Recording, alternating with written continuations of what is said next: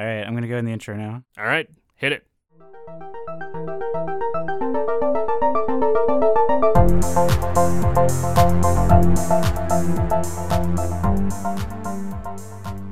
You're listening to Season 2, Episode 7 of Hip Squared, American Fantastic's Pop Culture Hour, celebrating everything from the mainstream to the independent, weird, old, and local. Troy, how's it going? My tan from my computer screen is getting much better. That's good. I didn't realize, do you have a UV light in your monitor? Yeah, it's to combat the SADs that I normally get this time of year. Yeah, I've heard about getting one of those for your desk, and it gives you the same kind of light that comes from the sun that helps your mood. Yeah, I don't actually have it, but it does exist. Well, because SADS is a real thing, seasonal affective disorder, and I know one of the big ways that for my AP psychology class in high school, I remember one of the big ways to combat it is it's like a light box that's that kind of light. My friend Lizzie uses one. She's the one who does the Two Nuts in a podcast, the one about mental health.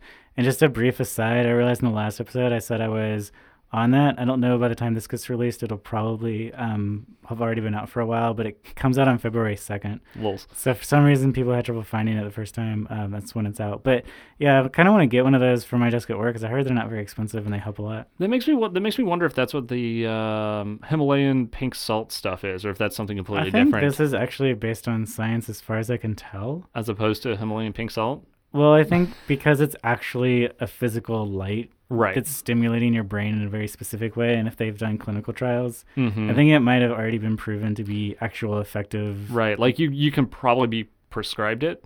Yeah. I would guess. And I could Google this and be proven completely wrong, but... but you can say that about most of the stuff we talk about on here. Yeah. I mean, honestly, it's probably good just to have something that's a placebo effect, even if it doesn't work. Exactly. But Troy, what did you feel like talking about this week? So I've been sitting at a desk for the last, I don't know how many years, because I was first a college student, and now I work at a desk job. So I'm at a desk all the time, which means I have been playing a game that makes me feel things I've never felt before.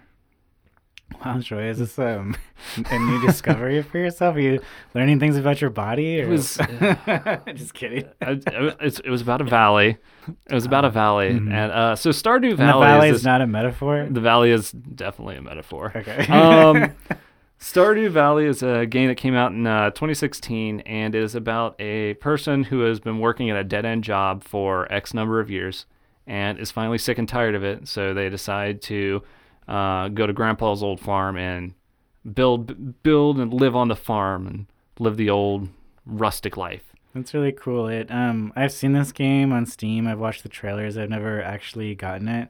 But what it really reminds me of is Harvest Moon from the 90s. Yep. But in a new kind of way. And I guess it's added to that formula, I'm sure. It's added new dimensions to it. Right. So Harvest Moon was in 3D, correct? No, Harvest Moon was a top-down Super Nintendo game. Okay. Probably came out in the early to mid-90s, like maybe around 93 or so. Okay. So it is very similar to Harvest Moon. That's what I've been playing it with Kurt, my brother-in-law, and Abby, my wife, because they've both been playing it a ton. So, but they had played Harvest Moon a lot when they were kids, and they told me, it's like, yeah, I'm getting huge Harvest Moon vibes from this game. Yeah.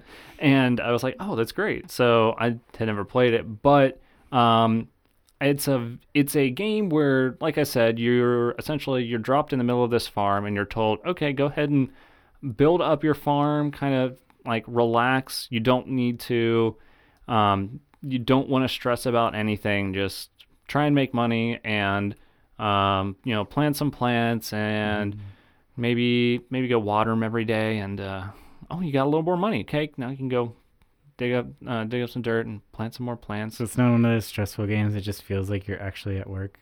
No, it's really not. That's good. I played a lot of those, and it does not feel like, okay, if you're a farmer, I cannot speak that this will not feel like doing your job. Yeah. But for everyone else that sits at a desk job, it's a nice relaxing game.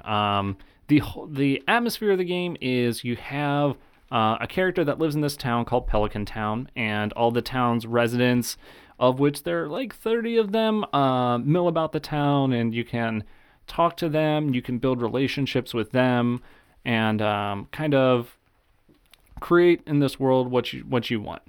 If you want to be the guy that just stays on his farm the whole time and all he does is water his plants and take up crops and deliver them to the grocery store, you can do that. If you want to... Did you go to farmers markets? They don't have like a farmers market, but they have a... since the town itself is supposed to be this like really tiny town, essentially you're the only farmer and the farmer market is you. Oh, wow. Okay. But what's really nice is you'll have things like if you sell to the grocery store, if you sell really nice produce, sometimes the other people in the town will comment. It's like, oh, I got some blueberries at the grocery store. They were so great. Thanks. Mm-hmm. That's really neat. Yeah, I like that kind of feedback. When I played, there's a game, this PC game. It's based on Mighty Morphin Power Rangers, but I can't remember the specific title right now. Oh, is that the one with the... Oh, that's the one with like the... I know the one you're talking about. You showed it to me forever ago. But it's a really neat game, and it's kind of like a Mighty Morphin Power Rangers TV episode. Each level is. Right. And when the episode is over, you get feedback from... It's kind of like their version of Twitter. And so that's how you get the... like your level ups and all that, or well, it's like how you get your score at the end of a level. Oh, okay. But it's neat. It feels very personal and kind of like a fun sort of thing. It's really neat. Yeah. Well, so Stardew Valley is it's a super relaxing game, and the intent you realize is like, okay, you're living on this farm, you're trying to make money from your crops. You realize very early on that, oh man, watering these crops does take a lot of time. It'd be really nice if I could like get sprinklers and have it do it for me. Mm-hmm. Okay, well this is great, but now like I have to. If I had more sprinklers, I would have to water less. And you can really industrialize your small. So you can have a very small scale farm, or you can have a huge, gigantic farm. Yeah, pretty much. It's kind of what you want to do with it. Like how big you want to build up your farm. Although it's been so fun watching Abby and Kurt play because they've been fighting against each other back and forth. Can you show people your farm?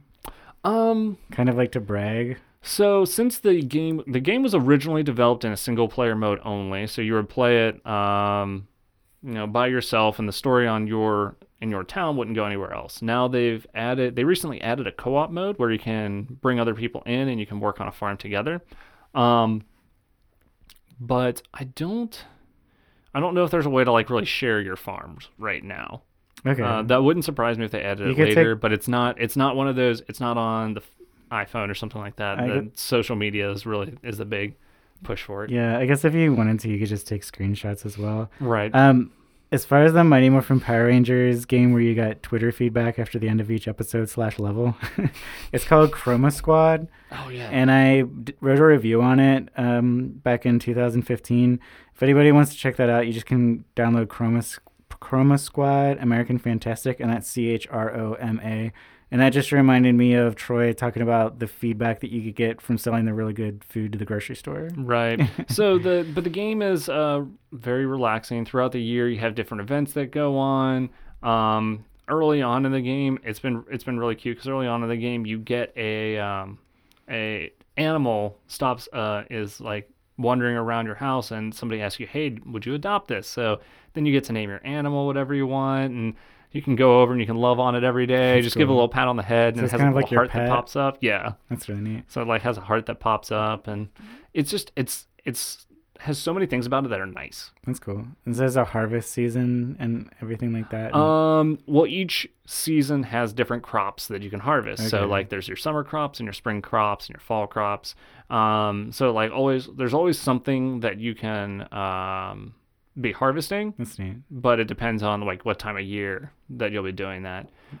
Is there a story to the game? Is there like because I think in Harvest Moon you had to choose who to marry, or there was little bits of story maybe mixed in. Right. So yes, there's again, you start off and you're kind of dropped in this town and you meet everyone. And as you meet everyone, you can give gifts to people, and that builds your relationship up. If you build your relationship up enough, then you can like go hang out at their house, talk to them more, and get closer, and that's how you build through that. And it almost feels like The Sims a little bit. It is. It is a little bit like The Sims, which I think is where some of the appeal comes from in terms of the relationship building part of it. So it takes that part from The Sims. It takes the crop management from Harvest Moon. It has some small fighting elements where there's like some top-down almost Legend of Zelda-esque enemies. Are they kind of like mini games, or is it just like things wandering in your field that you have to take care of? It's like if you go to this certain area, then you have to fight these things, but that's how you get like the good ore to build all these other so if you have sheep, do you have to fight off wolves and things no, like that? No. It's nothing that violent. Well, and it's so funny because I love playing with Abby. She really is getting into the farming part of it. But she doesn't like going into the mine where all the monsters are. So whenever she goes to the mine, she hands the control over to me and I take over. To get the stuff to build with. Right. So like then it's like a Zelda dungeon kind of. Yeah. So you have to go down through different levels. There was a review written by there was a review written on Rock Paper Shotgun a while back talking about Stardew Valley when it first came out.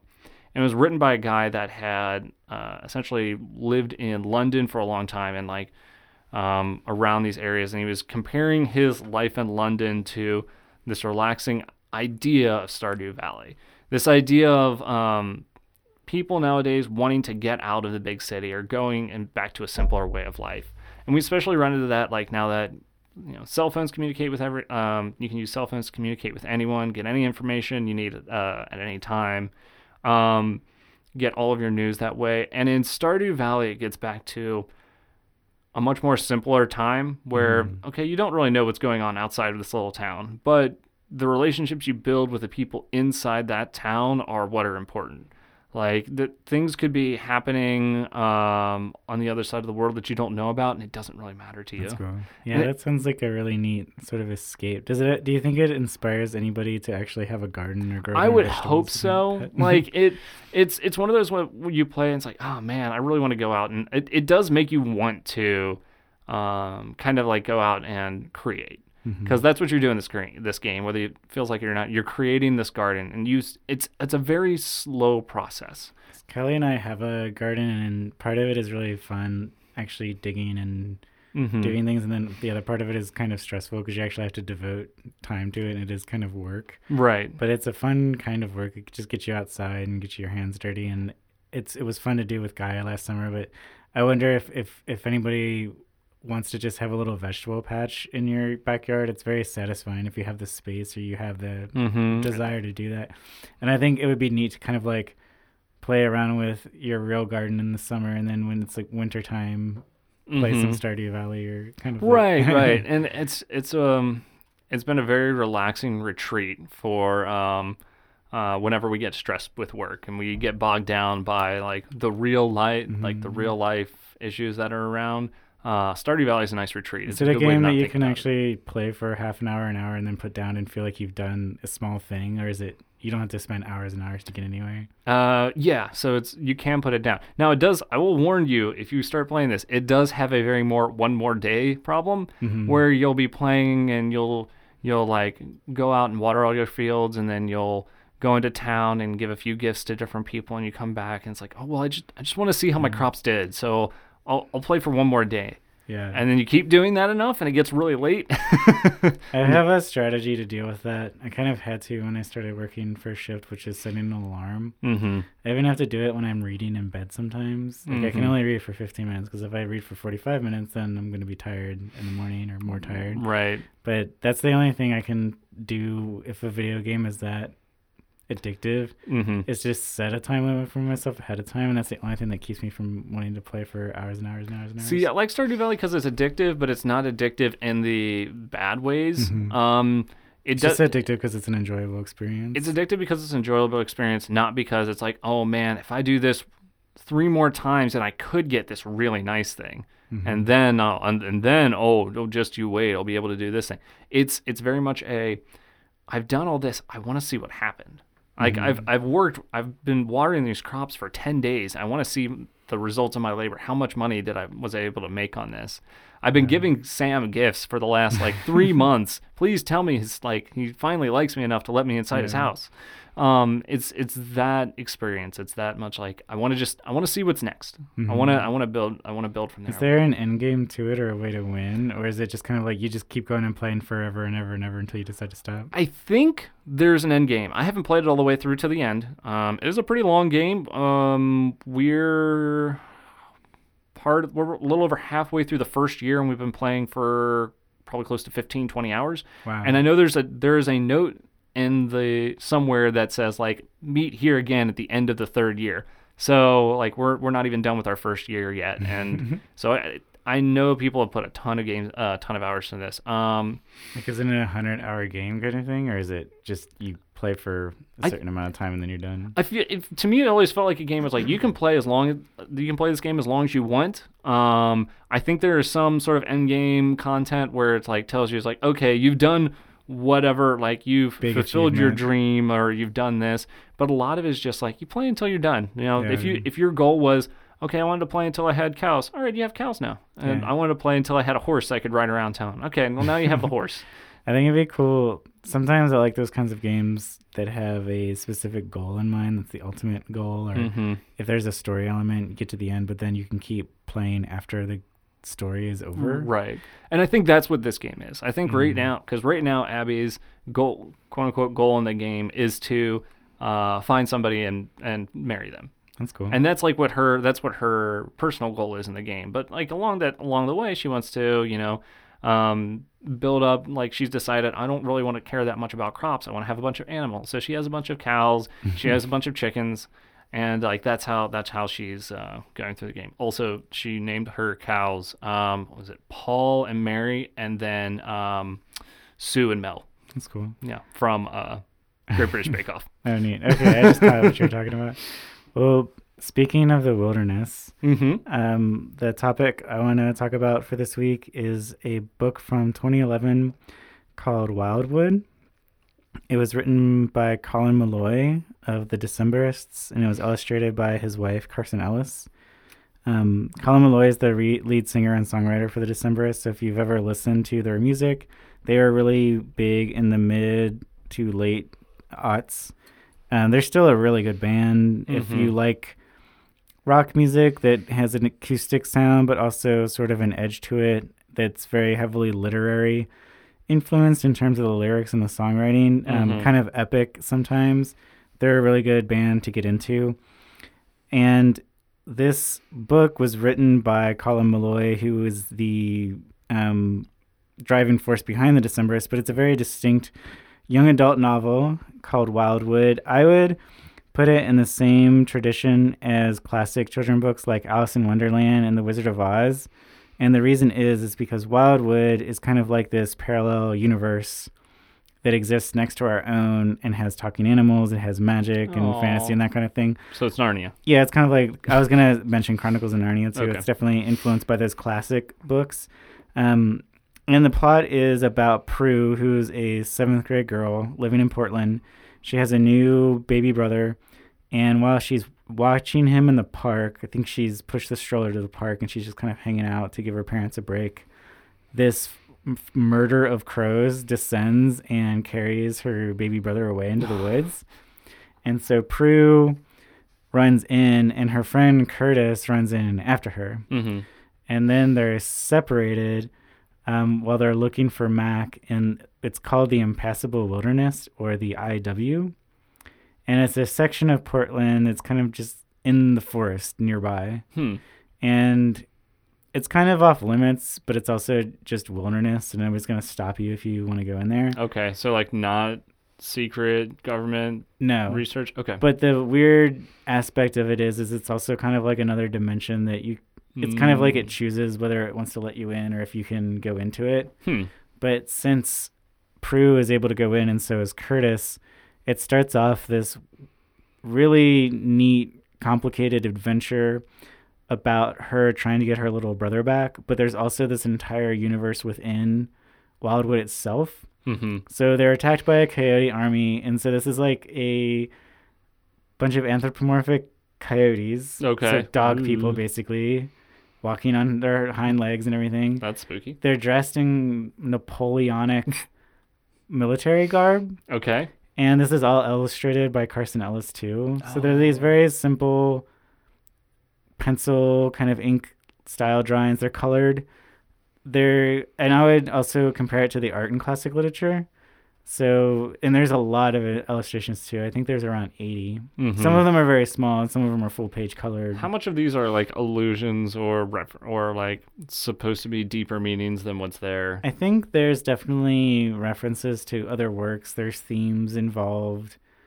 A lot of it is very environmental in focus. I remember because it's all based on the wilderness and sort of defending, I think, nature, like their little carved out magical section of the wild.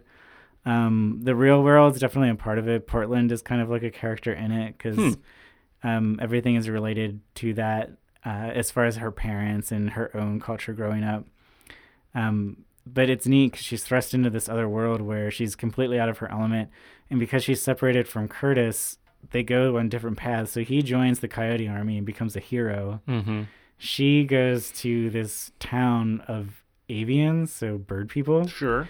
And they're in this kind of like Kafka-esque like bureaucracy that's very corrupt and almost totalitarian. Okay. In a way. And the fantasy element is that Mac, her little brother, and of course this is spoilers for the first book, so if you really hate spoilers, you might want to skip ahead a little bit. Mm-hmm. But it's a really good book, and basically, and I'm only really telling you the first quarter. This is just kind of like all the inciting incidents of the story. Mac was captured by a woman named Alexandria who wants to sacrifice Mac to the Ivy, which is like this intelligent force behind the wilderness. Okay. And to consume him. Yeah. And so there's this weird story. It kind of is like Pinocchio. This is a little convoluted. Okay. And I swear I'm not spoiling everything. This is only in the first quarter of the book. Everything else is kind of like wild adventures. Very active first quarter of the book. But sure. She lost her child, got a toy maker to bring her child's spirit back into a wooden body. Okay. Once he realizes who he is after he's resurrected, he takes out what's kind of like the equivalent of his heart and dies again. And so that's kind of what leads Alexandria to become angry and become a villain. And the reason she captures Mac is because her parents couldn't have conceived Prue without making a deal with this woman. And the price for this deal was their second born child. Oh, okay. And so that's why... She's simply reclaiming her... Exactly. And this is... It sounds a little complicated. It's about as complicated and as challenging as a mid-level Harry Potter novel. Okay. So it's not too overwhelming. I think if you had young kids, you could read it to them and kind of help them with it. If you're 9, 10, 11, 12, you probably could read it if you're a decent kid reader. I also think it's one of those books that can easily be enjoyed by adults.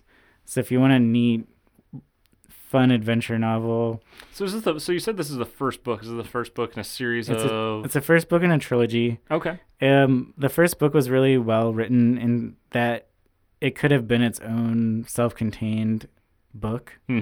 It tells a whole story. It goes from beginning to end.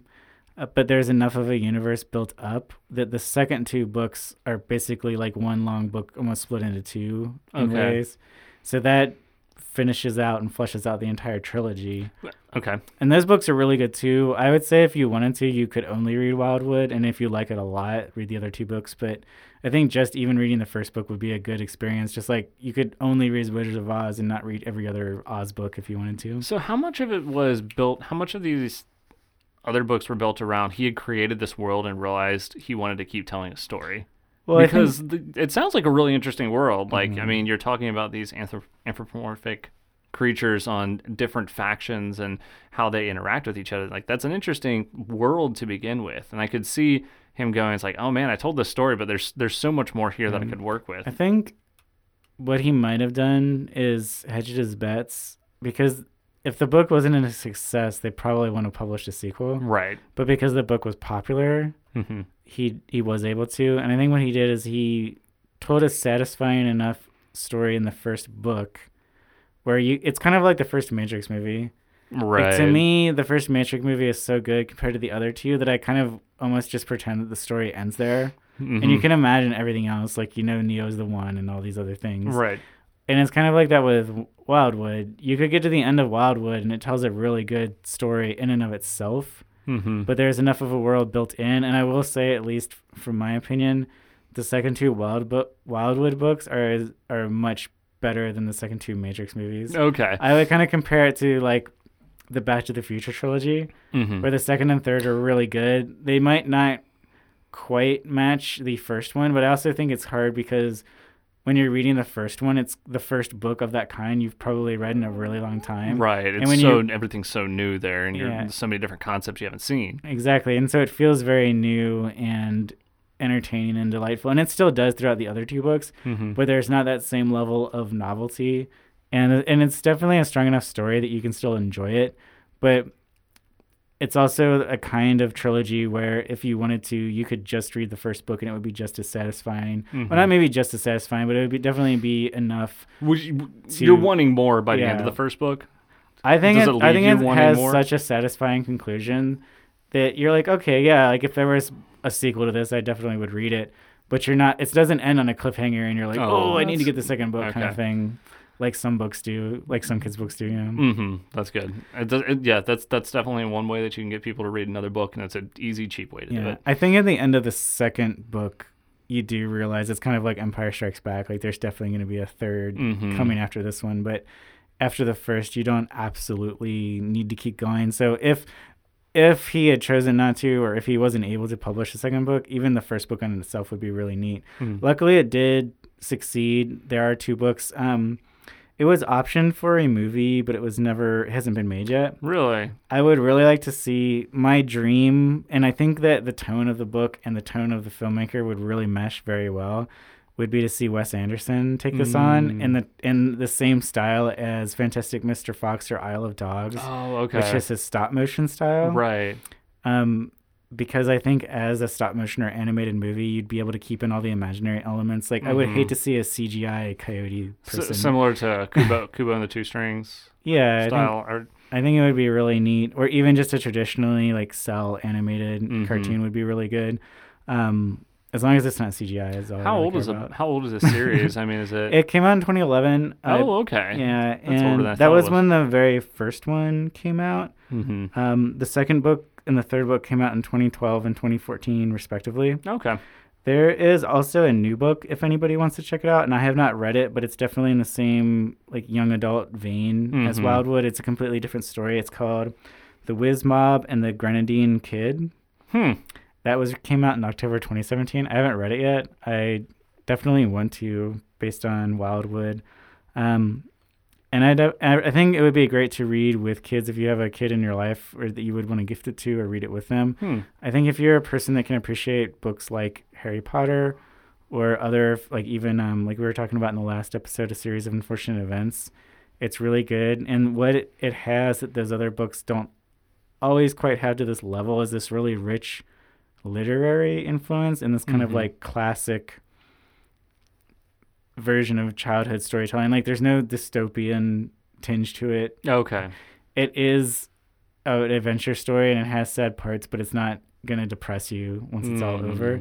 Okay. So it's kind of fits into that, but it fits in that very weird kind of like strange realm that Wizard of Oz and Alice in Wonderland and Chronicles of Narnia, where it's like we're in a parallel world. It's kind of like our own world, but it's kind of not. And there's talking animals and there's magic and there's thrilling adventure and all those neat characters. And it's really well done, especially if you like The Decemberists. I think it would be right up your alley. Right. Because it has that same sort of, it's kind of like if The Decemberists made a book for kids instead of an album for adults. I can't think of any other way to explain it. Any other way to describe it. But yeah, I definitely recommend checking that out. And Carson Ellis illustrates everything. I think she even illustrates the new book. Okay. And they are a really good husband and wife pair. I think it might help that they have very much like set boundaries in terms of like she does the art and he does the writing, where they don't have to kind of like agree on how they're gonna every single little detail. Yeah. So he must work well with his wife, and I think that's a cool partnership that they can do that professionally as well as that's awesome. So yeah, so Wildwood, check it out. And you can also check out The Wiz Mob and the Grenadine Kid. If you haven't checked out The Decemberists, the best album I think is The Crane Wife. Okay. And I'm trying to think of Decemberist albums I've listened to. I think I'm going to just go see them at a concert soon in Cincinnati. They're really good. Kelly and I saw them in 2008, right after the follow-up to The Crane Wife came out, and I can't remember what it's called. But it's a really good band to get into. They have their own kind of sound, and if you like literature, if you like reading good fiction, that's a lot of the lyrical quality and even some storytelling involved with his music. But in the book, it's kind of like you can actually tell a really well fleshed out story. He's not limited to songs. He can exactly use everything. That's so cool. Yeah. I mean, I know Abby's cousin. I know one of Abby's cousins who's just finished Harry Potter. Like she's the one I was thinking of. Like I could get this for her, and I think she'd really like it. And it's a nice long book, so it's 500 pages. Ooh, which you might, if you have a younger kid, it might be something like read a chapter every night at bedtime for a month or two. Mm-hmm. But if you have a kid who can read on their own, they might just plow right through it because it definitely reads fast. Like it doesn't feel like 500 pages. It's not like 500 pages of Nixonland. That's for sure. Yep. Well, yes, Wildwood is wonderful, and I think especially too if you're trying to get your mind out of the darkness that is winter. Sometimes it's definitely a little ray of sunshine and will cheer you up and kind of take you away if you do want to read it. It'd probably be a really cool audiobook, although I don't know who voices it. I mean, but if Colin Malloy voiced it, it probably would be. Really it wouldn't surprise me if he did too. Yeah. Like there's some writers that's like it doesn't make sense for him to do, but if you're a professional singer, it kind of makes sense to voice your own audiobook. You could probably find him on Audible. Yeah, you can kind of hear his voice, but I don't know if that's just my dream that he voiced it. But yeah, however you can, if it sounds interesting to you at all, I definitely recommend checking out Wildwood. And I did want to thank you all so much for listening to another episode of Hip Squared. Right. I know. I kind of like let you write ahead. that. Did you need to change? Did you have more questions or anything? I did. Before we go into the outro? I really didn't, but I let you ride that story so well because it was such an interesting story, and I wanted to hear your whole side of it, and I didn't really know where I could jump in on it. I almost felt bad. It's all right. No, go ahead. You can write into the outro, but it's like it's something that I do want to check out. Mm-hmm. I wonder if I'll have time to check it out, but listen to it on audiobook on the way to work. There you go. And home. Great idea. Cool to do. Or while you're doing dishes and stuff. Yes. I did want to thank everybody for listening to another episode of Hip Squared. If you all would take the time, please like us on Facebook, like American Fantastic. Go and subscribe to us in iTunes, Apple Podcasts, rate and review us. It would also be a huge favor if any of you are all on Patreon. You can become a member of American Fantastic for as little as $1 a month. And like the sign says, that anything helps. You can also go to AmericanFantastic.com, check out all of our cool content. We have all the Hip Squared episodes, all the episodes of the American Fantastic Radio Hour, all of my writing, friends' writing, art, all kinds of neat things, photography. You can check all that out at AmericanFantastic.com. We're produced by Mayplex Monk. If you want to check out more of Mayplex's work, you can go to MayplexMonk.com. You can also, let people know about the show. That would really help us out. Spread the word. Yeah, and keep listening. If you do listen, like us on Facebook, leave a comment. Just let us know because we have we don't mind just talking into the void. Honestly, it's fun to make this podcast and just hang out with Troy and Maplex. But at the same time, if we do have anybody that's listening, let us know because we'd love to hear from you. Also, we wanted to thank danosongs.com for the intro and outro music. If you all would like to check out danosongs.com for any royalty-free music for your project, please go out and do that. Troy, is there anything I forgot? No, I think we got it all. All right, we'll catch you next time. Toodles. Toodles.